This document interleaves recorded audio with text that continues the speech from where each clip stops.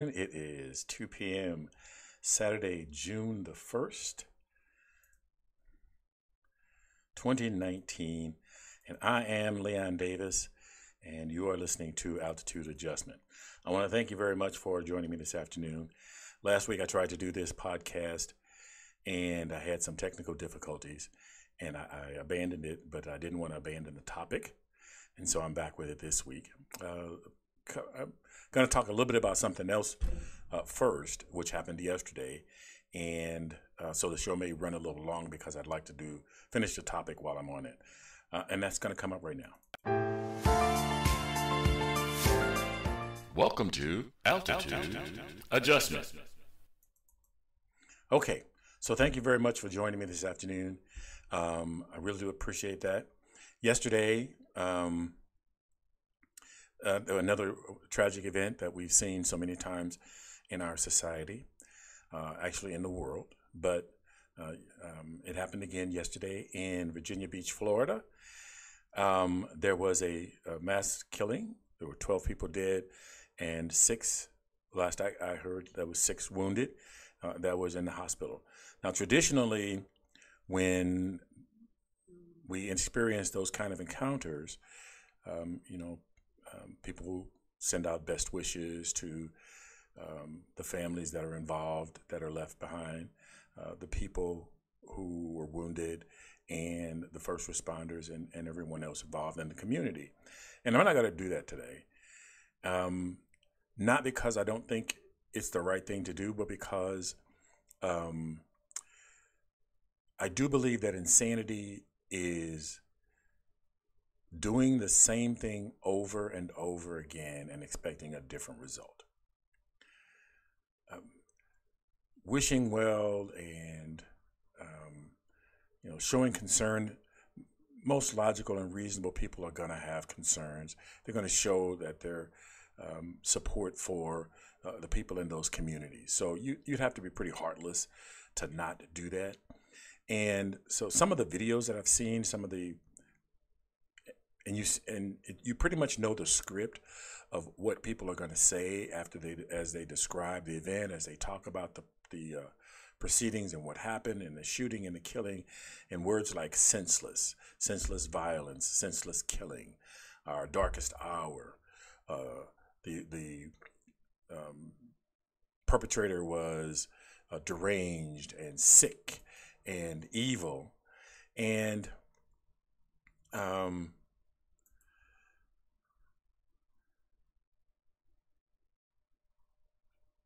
so those words, I don't think have the same meaning that as we continue to use them, as they become hackneyed, as we over and over, and we do the same thing and we say the same thing, and our expectations are the same, or our behavior is the same, nothing is getting done. Nothing is changing. Nothing is making the situation any better. Now, alrighty.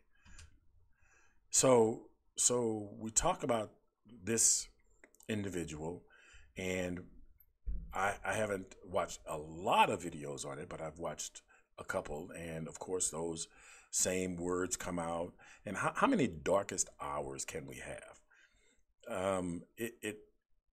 I would imagine each one seems worse than the one before, but eventually we've experienced this. We've been here before, and we know how the playbook goes, or how it's going to be handled, and what's going to happen next, and who's going to say what. And so they like to frame the perpetrator of these things as deranged and sick, as I said before. And the gunman had a pass to enter the secure area where the offices and the conference rooms were. He had a secure pass, had to use the secure pass to get into the area where he began his attacks. And it was reported that he was heavily armed. He died in an exchange of gunfire with 4 police officers who had rushed into the building to quell the situation. And the shooter was armed with a .45 caliber handgun, multiple extended magazines, I'm going to repeat that, multiple extended magazines that he used and discarded during his onslaught. So he goes in, he loads up on ammunition. He's got these extended clips. When the clip empties, he takes it and throws it away, just discards it, leaves it on the floor. So to me, that says that person had no intention of trying to conceal their behavior. They weren't concerned about getting caught.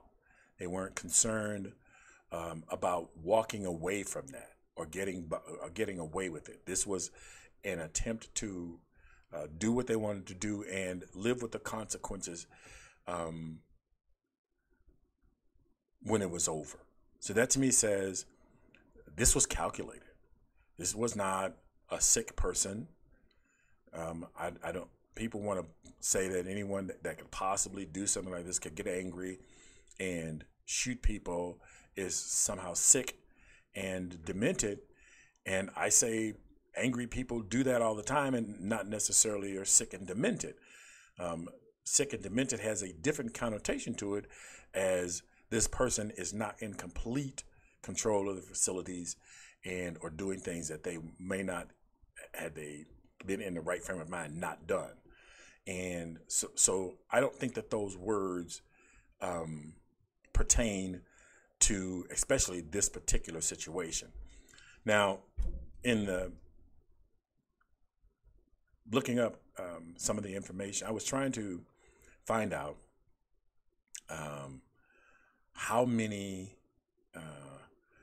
mass shootings had occurred in the United States in recent history, and what is the, how often it occurs. And I ran across this news article from 2018, and actually it was an opinion piece in the New York Times, and the headline read, "America doesn't actually lead the world in mass shootings." Now, I'm going to say that again. America doesn't actually lead the world in mass shootings. As if not leading the world in mass shootings is somehow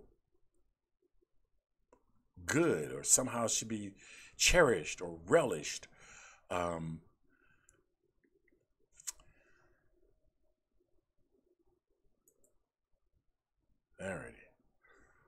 Somehow cherished or relished. And I'm having the same problem that I had last week, but I'm gonna press on through. So if you're getting choppy video or if you, so I apologize.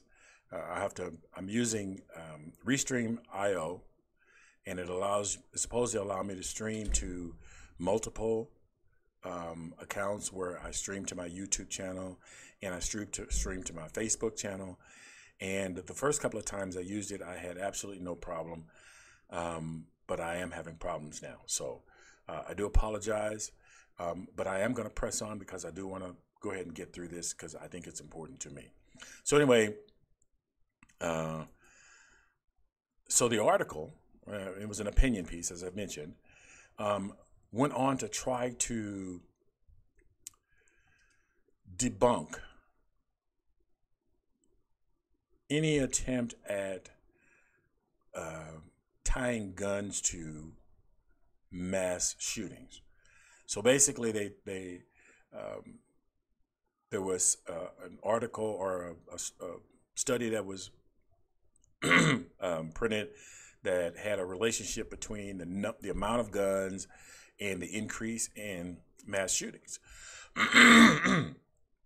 Now, keep in mind that a mass shooting is 4 or more.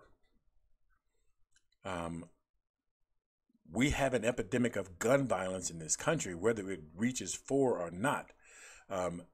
there is the increase in the amount of gun availability has correlated with an increase in gun deaths, whether at a person's own hands or by another person's hands. And so the writer of this article claimed that when the data is revised, so they were pointing to some of the things that they think were misused or not taken into account when this study was created, and they were saying that the data that was used was fallible, and that when you make adjustments for this factor and that factor, that the relationship between gun ownership rates and mass public shooters disappears. Now, as I just mentioned, the fact that mass shootings, and I'm not, let's just take him at his word. Let's take him at the fact that maybe there is not that relationship, that mass shootings didn't go up because of the availability of guns, but shooting did. And we, as I've already mentioned, mass shootings don't qualify until there's 4 or more people. So if 3 people get shot, if there's one person shoots at another person, they strike each other, and one of them strikes an innocent bystander as a stray bullet, that's not considered a mass shooting. There's 3 people there that, you know, may have been died or had a problem, and so that doesn't qualify as a mass shooting, but it is increased gun violence. And he goes on to ask, how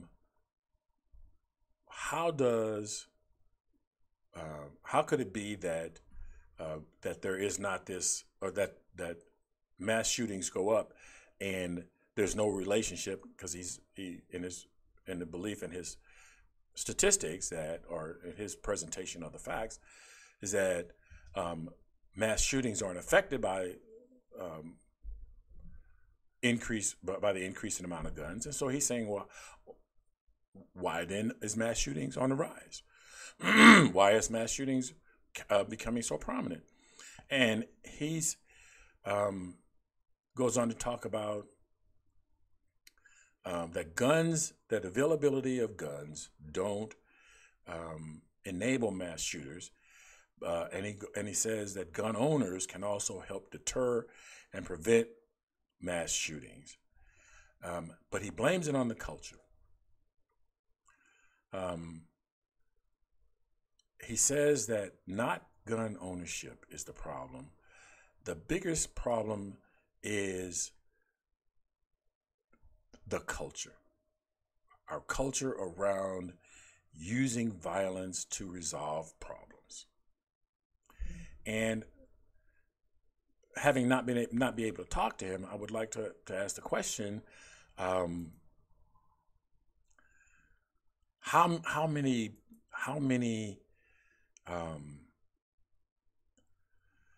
mass shootings, or how many gun deaths can occur when there's no guns, or when there's a limited amount of guns?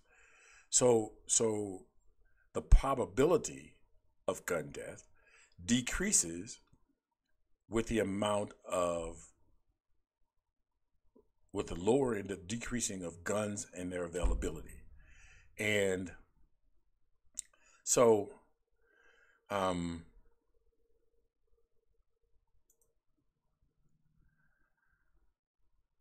had some difficulty with that, with his presentation, of course, and how he looked at the facts. There is a way to look at facts that we have to look at the numbers to understand the problem, but we always remember that behind all of those numbers, behind all of that data, behind all of that is people. The people that were killed, the people that were wounded. A lot of times we like to say that could have been me, or that could have been somebody in my family. And what I'd like to say is not, and remove that it could have been, and say that is my brother, that is my sister, that is my uncle. Those are my families, people that are getting killed, that are getting shot, and look at it from a more community aspect rather than just saying those folks over there experienced something and it's horrible and I feel horrible for them. That is our community. That is us and our families. And so the one person that was elected to protect life, liberty, and the pursuit of happiness, to make sure that we can safely pursue our dreams and objectives, sent this tweet. Spoke to Virginia Governor Ralph Northam last night and the mayor and vice mayor of Virginia Beach this morning to offer condolences to that great community. The federal government is there and will be for whatever they may need. God bless the families and all. So one of the things that I thought was missing from that, while he offered condolences, there does not seem to be a recognition that this was a tragedy, that this was what we don't want in our society, that this was a horrific event. While I constantly, I'm sorry, not constantly, but while I say, the words become meaningless if we use them over and over and we use the same words, we still need to identify that this is a problem. We still need to make it very clear that this is not something that we want to tolerate, that this is a tragedy, that it's something that should be addressed, because if you don't recognize that it's a problem, if you don't admit that it's a tragedy, you will never do anything to change it. The very first step to solving a problem is admitting that there is a problem. And it has to be mentioned. It has to be, you have to show that you see that as a problem and that you want to do something about it. Always saying, or just saying, I send my condolences and I care about you, but doing absolutely nothing and not recognizing that it's something that should not be occurring, it's not gonna resolve the situation. So I'm gonna move on from there. Actually, today I was gonna cover objectivity in the press, and I'm gonna blow that off today. I'm gonna thank you very much for spending some time with me today. Hopefully,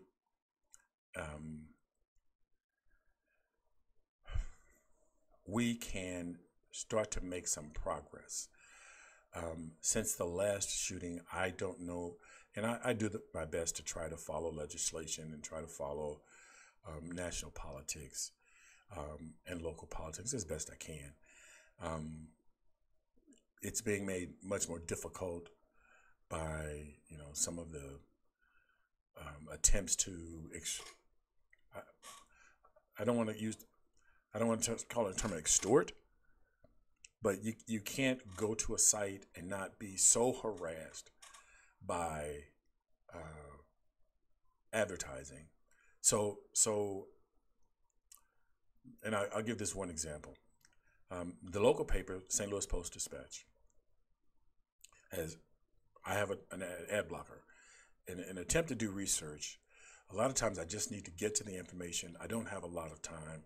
So for me, getting into the, being able to go into the page, pull out some pertinent facts, because when I open one thing, it'll lead me to someplace else, and then I have to go to another site or another couple of sites to get information to build the discussion that I want to put together.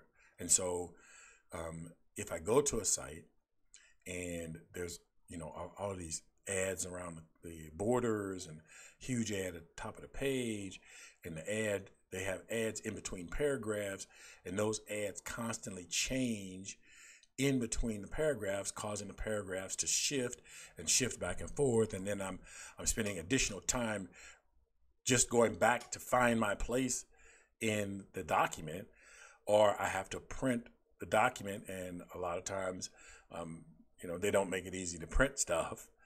But the local paper made it so that, if you have an ad blocker on, you can't view any articles.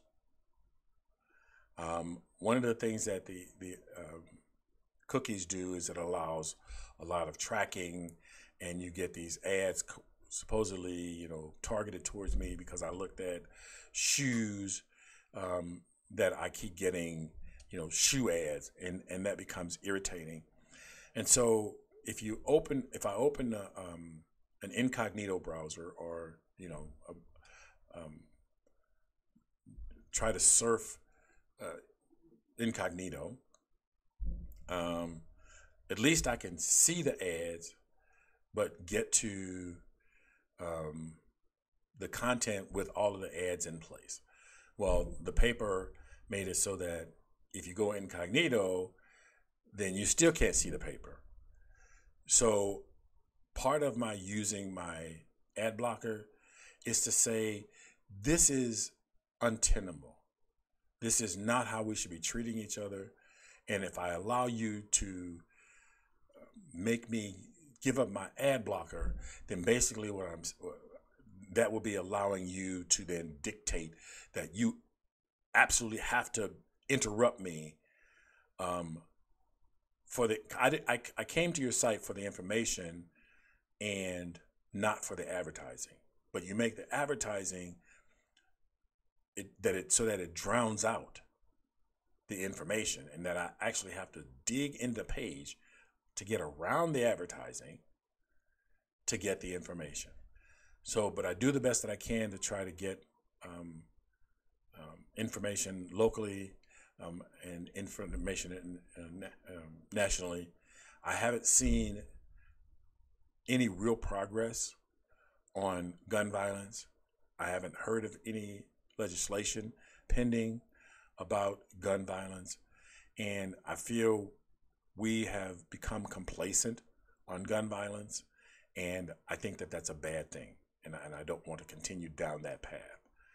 So I'm going to wrap this up. I'm going to thank you very much for joining me this afternoon. And I will be back next week.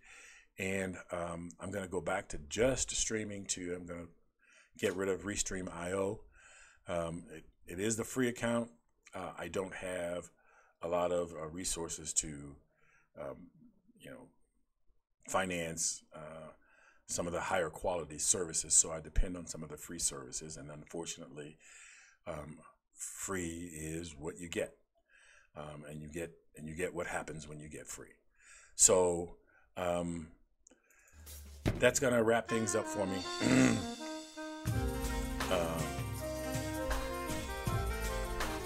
This podcast is streamed live each week right here on YouTube, and I was trying on Facebook, but that's no longer going to be ability. You are encouraged to participate by asking questions and giving your thoughts. To participate, please contact Altitude Adjustment by connecting via Skype at thelionsden.stl@gmail.com or on Google at thelionsden@stl.gmail.com. Please feel free to connect with me on Instagram, Facebook, and on YouTube. And be sure to look for this and other episodes where you are listening to your podcast. I have an audio version and the video version. Your likes and shares are internet gold. So please like and share this podcast where you find it. And remember to be cool, be calm, and above all, be careful. Look out for the other guy, because they may not be looking out for you.